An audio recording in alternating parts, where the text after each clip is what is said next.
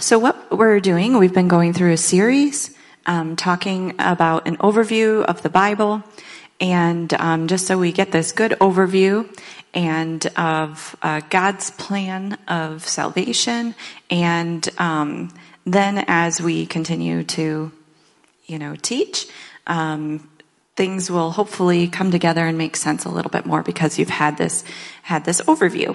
So that's what we're doing. So I'm going to, if you haven't been here for the last few weeks, I encourage you to go back and listen or watch the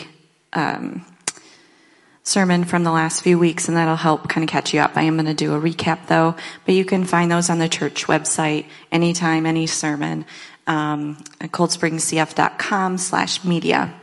And I'm using the curriculum as my template for this that I use in my class called What's in the Bible, and that's kind of gives me a good guide for pulling this all together. So first we talked about, we started with Genesis, how God created the world. He created Adam and Eve, and that they chose to go their own way. They sinned and they broke faith with God. And because of this, death entered the world, and God launched his rescue plan to save us from sin and death and bring us back to himself. So he chose Abraham to be the father of a nation, and this nation would be set apart for him. In Exodus, God used Moses to deliver that people from Israel, or the people Israel, from slavery in Egypt, and to take them on to the promised land. We talked about Leviticus and Numbers. That is a series of, that was like a manual of how they were to live a holy life, how they were to worship God, and how the priests were to perform sacrifices and things for atonement.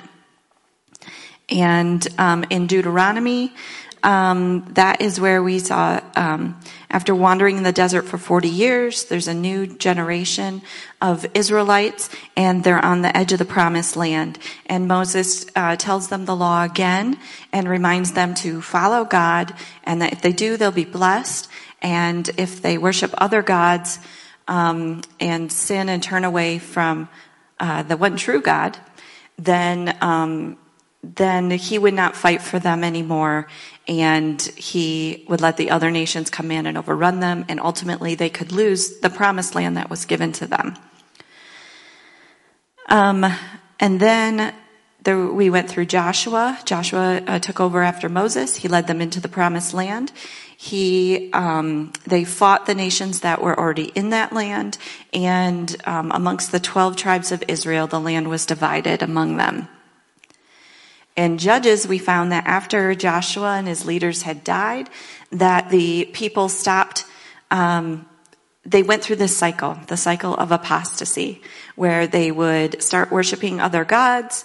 God would not protect them, and other nations would come in. They would turn and cry out to God for help. God would raise up a judge to save them from whoever was oppressing them. And then they would praise God, and then they would go back to worshiping idols again. And they would just go through that cycle over and over and over. And they went through that because they weren't following God as their king. In Ruth, that's the story of God's redemption and faithfulness. And also Ruth is the great-grandma of King David, who we will talk about today. So we finished the Pentateuch, and then now we've been going through the historical books. I thought maybe we'd get through it all today, but there is just too much information. So we're not going to, and Carol always tells me I don't have to rush through it. So so today we're going to go through 1st and 2nd Samuel and 1st and 2nd Kings. And then next week we'll finish up the historical books. So the first book that we're going to talk about today is 1 Samuel. So 1 Samuel is the 9th book of the Bible. There's 31 chapters in that book. And the book begins by introducing us to Samuel. Samuel is a prophet. And he was dedicated and raised in the house of the Lord.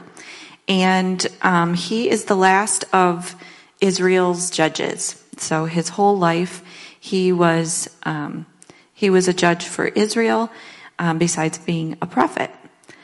So we don't have the exact time frame that Samuel was born, but his life would overlap that of Samson. So last week we talked about the judges and we briefly talked about Samson.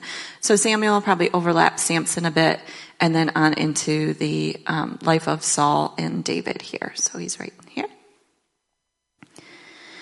So as we talked about before, God was Israel's king. He wanted to be their king. When they sought him, he would fight their battles for them. He would go before them and he would deliver them and speak to them. But they kept rejecting him and doing things their own way. So all the leaders of Israel gathered together and came to Samuel at Ramah. They said to him, "You are old, and your sons do not follow your ways. Now appoint a king to lead us, such as all the other nations have." But when they said, "Give us a king to lead us," this displeased Samuel. So he prayed to the Lord. And the Lord told him, "Listen to all that the people are saying to you. It is not you they have rejected, but they have rejected me as their king, as they have done from the day I brought them up out of Egypt until this day, forsaking me and serving other gods, so they are doing to you. Now listen to them, but warn them solemnly and let them know what the king who will reign over them will claim as his rights." So God warns them.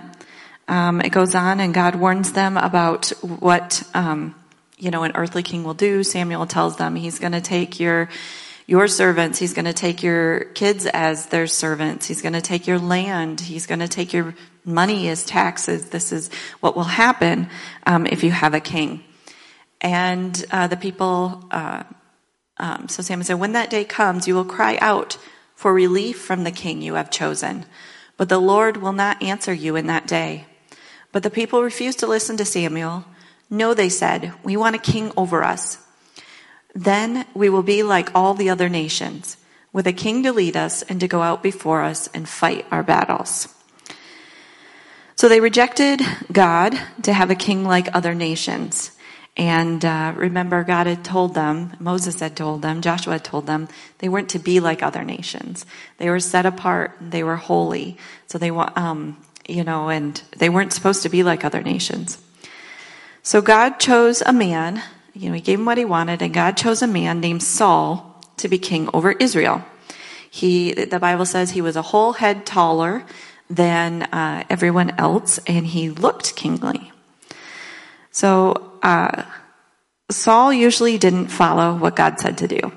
He would only follow halfway or not at all. And when Samuel would confront him about his disobedience, he would justify his actions or make excuses.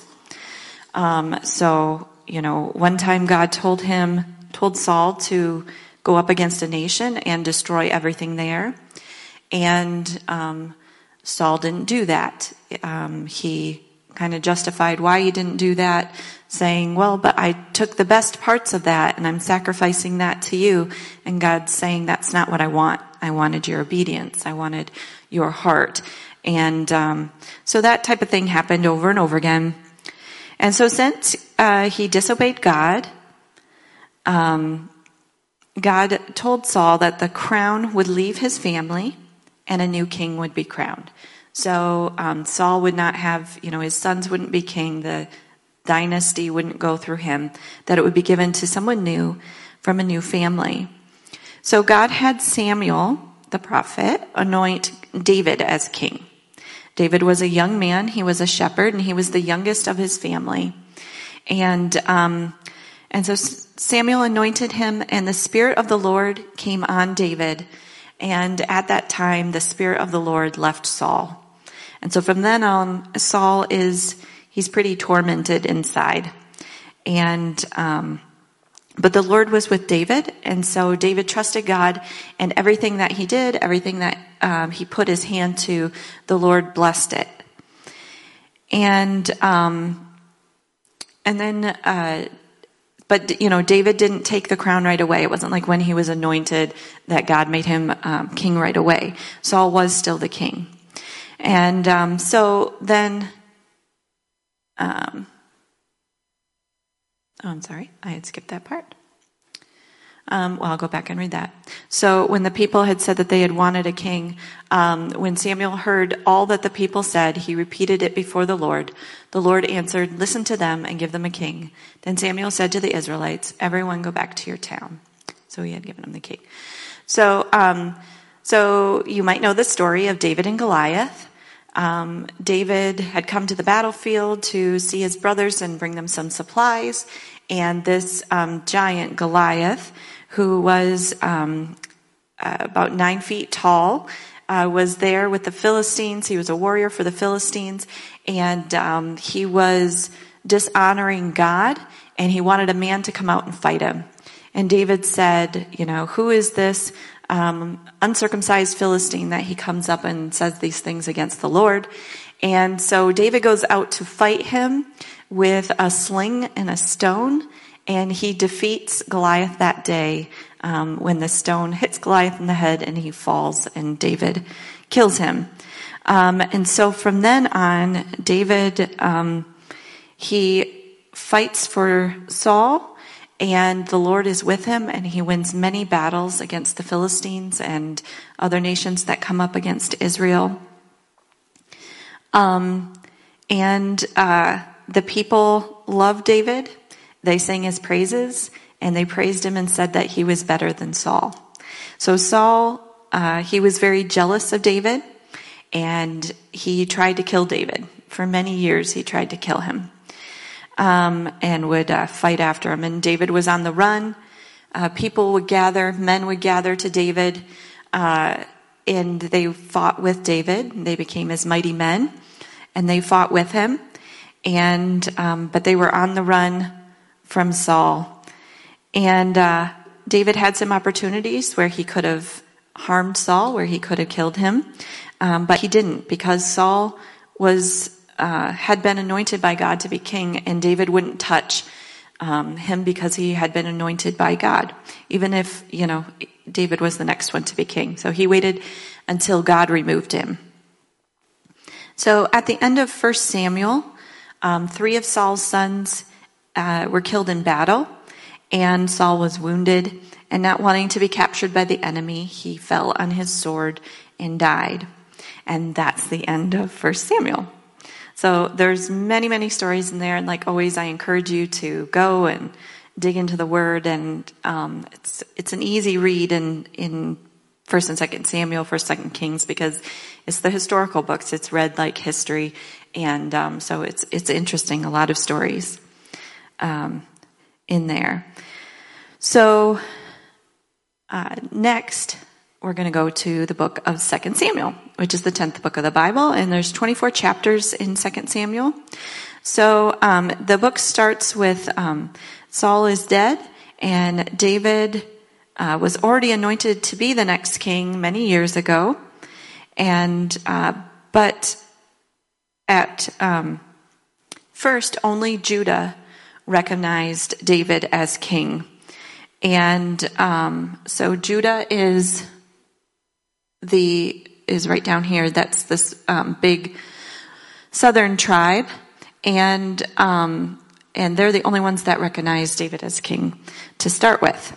So David was king there, but Saul had a son that was still alive, whose name was Ishbosheth. And all the northern tribes, the rest of them followed Ishbosheth at first. I have to say that slowly because it is a mouthful. It wasn't too long before Ishbosheth was killed, and then the rest of the tribes followed David as king. So they agreed that he should be king, and so all of Israel followed him. God called David a man after his own heart, and God helped David to do great things. David defeated the Philistines, and he finally captured Jerusalem and made it their capital.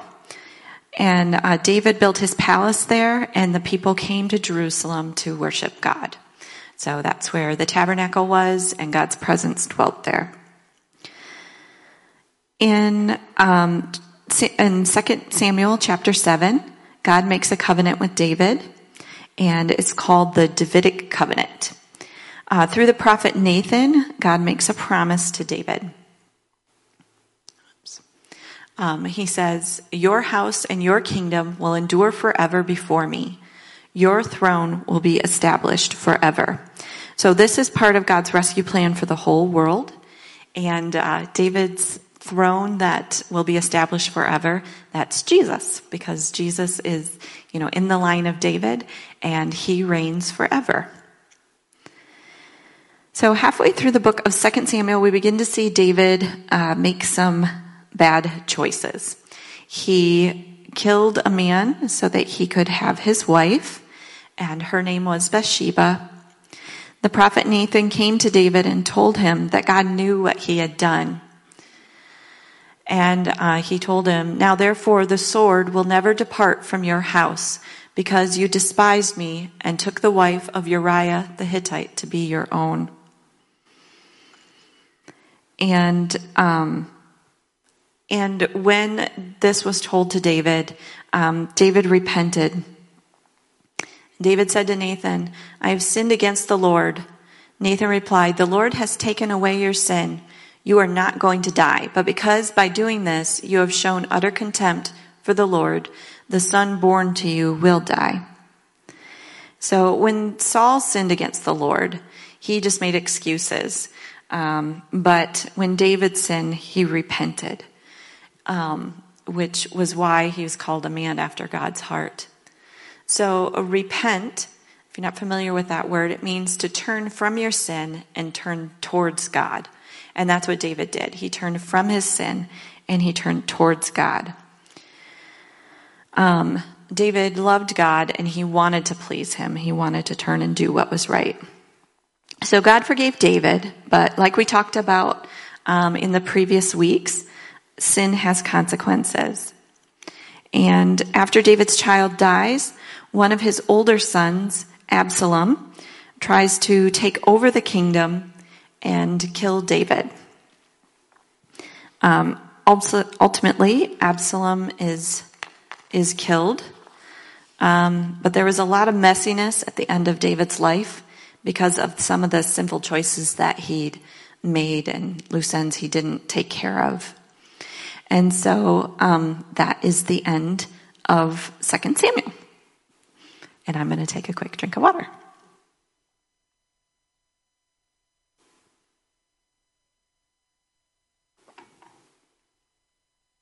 Again, there's so much more in there. I encourage you to go and read more for yourself. So next are the books of 1st and 2nd Kings, and I'm actually going to talk about them together instead of breaking them apart.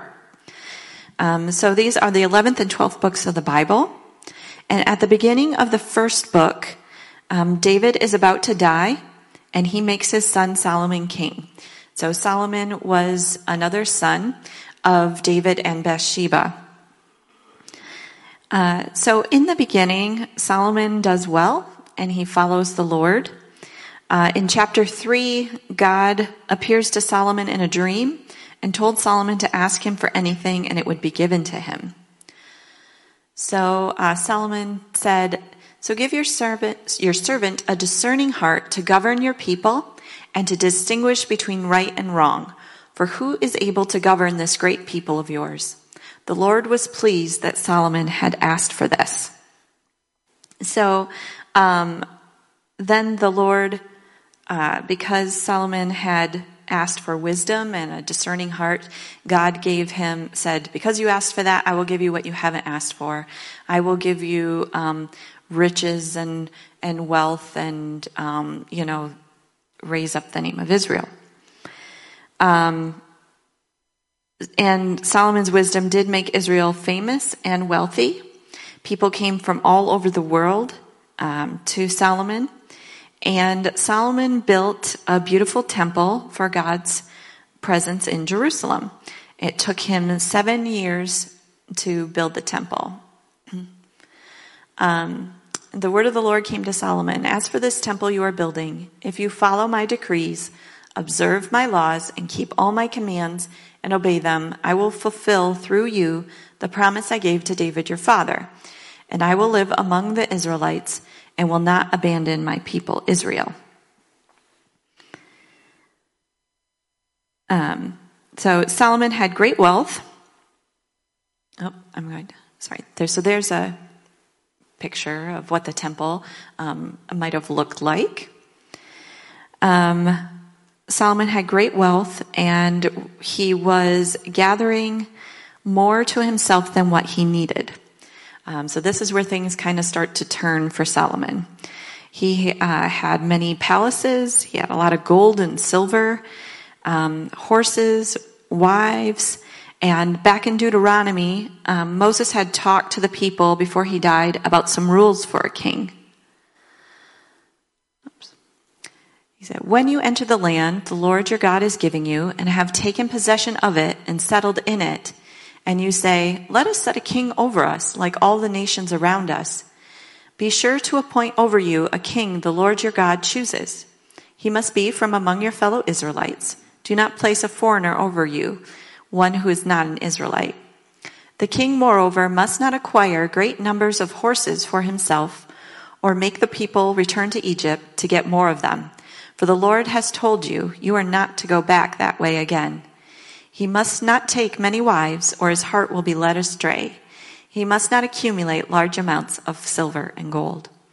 Everything that you see right here, Solomon did. He went and bought more horses from Egypt. He took many, many, many wives. He had, I believe it was 700 wives and 300 concubines, and his heart was led astray, just as it says here. And he definitely accumulated large amounts of gold and silver. Silver was very, very common. I forget what the verse said, but it was like as common as stones in there. So they had great amounts of gold and silver. So Solomon was breaking all of those rules. He had 700 wives of royal birth and 300 concubines, and his wives led him astray. As Solomon grew old, his wives turned his heart after other gods, and his heart was not fully devoted to the Lord his God, as the heart of David his father had been. So he also built temples for the gods of his wives. And remember, sin has consequences, and the Lord became angry with Solomon. So the Lord said to Solomon, "Since this is your attitude, and you have not kept my covenant and my decrees which I commanded you, I will most certainly tear the kingdom away from you and give it to one of your subordinates. Nevertheless, for the sake of David your father, I will not do it during your lifetime. I will tear it out of the hand of your son. Yet I will not tear the whole kingdom from him, but will give him one tribe for the sake of David my servant, and for the sake of Jerusalem, which I have chosen." So Solomon didn't repent. He could have repented like David. He didn't repent like his father David did when he sinned. And so, God told him the kingdom was going to be divided because of his sin. So the subordinate that it talked about in here, or servant, that God would give the kingdom to, his name was Jeroboam. And a prophet told Jeroboam that God was going to give him 10 tribes to rule over after Solomon's death, and that if he followed God as David did, that God would be with Jeroboam. So after Solomon died, his son Rehoboam became king. Try not to get too confused. There's Jeroboam and Rehoboam. And the people of Israel came to Rehoboam and said, "Your father put a heavy yoke on us, but now lighten the harsh labor and the heavy yoke he put on us, and we will serve you." So Rehoboam went to the elders and said, "This is what the people said. what should I do? And they said, you should listen to them and make their burden lighter, and they will follow you always. But Rehoboam went and asked his friends what he should do, and they said, you should bring it down even heavier on them than your father did. Show them who's boss. And so Rehoboam listened to his friends, and because he did, the people rebelled against him. And they made Jeroboam king, just as the Lord had said. So Jeroboam became the king of the 10 northern tribes, and Solomon's son Rehoboam remained the king of Judah and Benjamin in the south. Benjamin was a small tribe next to Judah, and they stayed with Judah. So in order to preserve God's covenant with David, he kept David's lineage in Judah. So you can see how it was split. So Judah was a pretty big tribe in itself. So down here, God kept his promise to David, and his descendants stayed and ruled Judah. But then up here in Israel is where Rehoboam was king. And so now there were 2 kingdoms. The northern kingdom was now called Israel, and the southern kingdom was now called Judah. So remember how God had told Jeroboam in the northern kingdom that if he followed him, he would be with him like David? Well, Jeroboam forgot that, I guess, because as soon as he became king of that northern kingdom, he set up 2 golden calves for people to worship and said, these are the gods that brought you out of Egypt, which is very much like what Aaron had said back in Exodus when Moses was up the mountain getting the 10 Commandments. And Jeroboam didn't want the people to go back down to Jerusalem to worship God, where his presence was, because he thought if they go back down there, they may follow Rehoboam again, and I would lose this kingdom. So he set up these golden calves, these idols, for them to worship. And Israel walked away from God and began worshiping the golden calves and other gods from other nations. And after this, Israel has a series of evil kings that all turn their heart from God.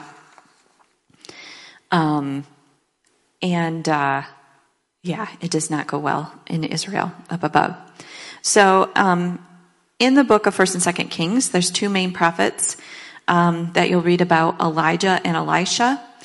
I won't be dwelling on them a lot today, but you can read a lot about them in there. God used them in amazing ways and in critical ways. In fact, Elisha was often used like a king because Israel was not following a godly king and they weren't listening. And so Elisha was the man of God when he followed Elijah.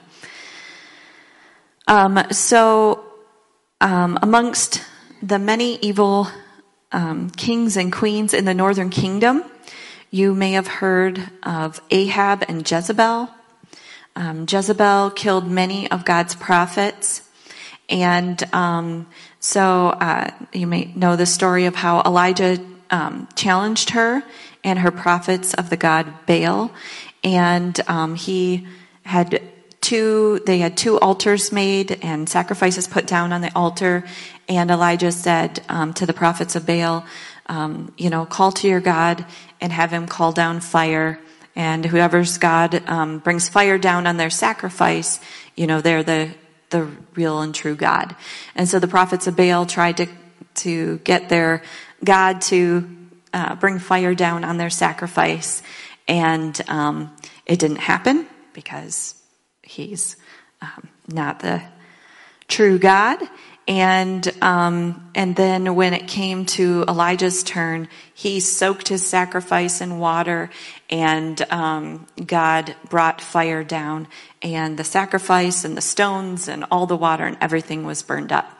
And the people's heart that day was turned to God, at least for a moment, and they killed the prophets of Baal, and God showed his power again that day through the prophets. So 1st and 2nd Kings is a lot like the book of Judges, where, the people it's that cycle of apostasy, where it's going over and over and over again. And except instead of judges, it talks about him raising up prophets. So meanwhile, in Judah, the southern kingdom, things were only a little bit better. For every good king, there were several evil kings that followed. So they would be in that cycle. And then a good king would come who would turn the heart of the people back to God.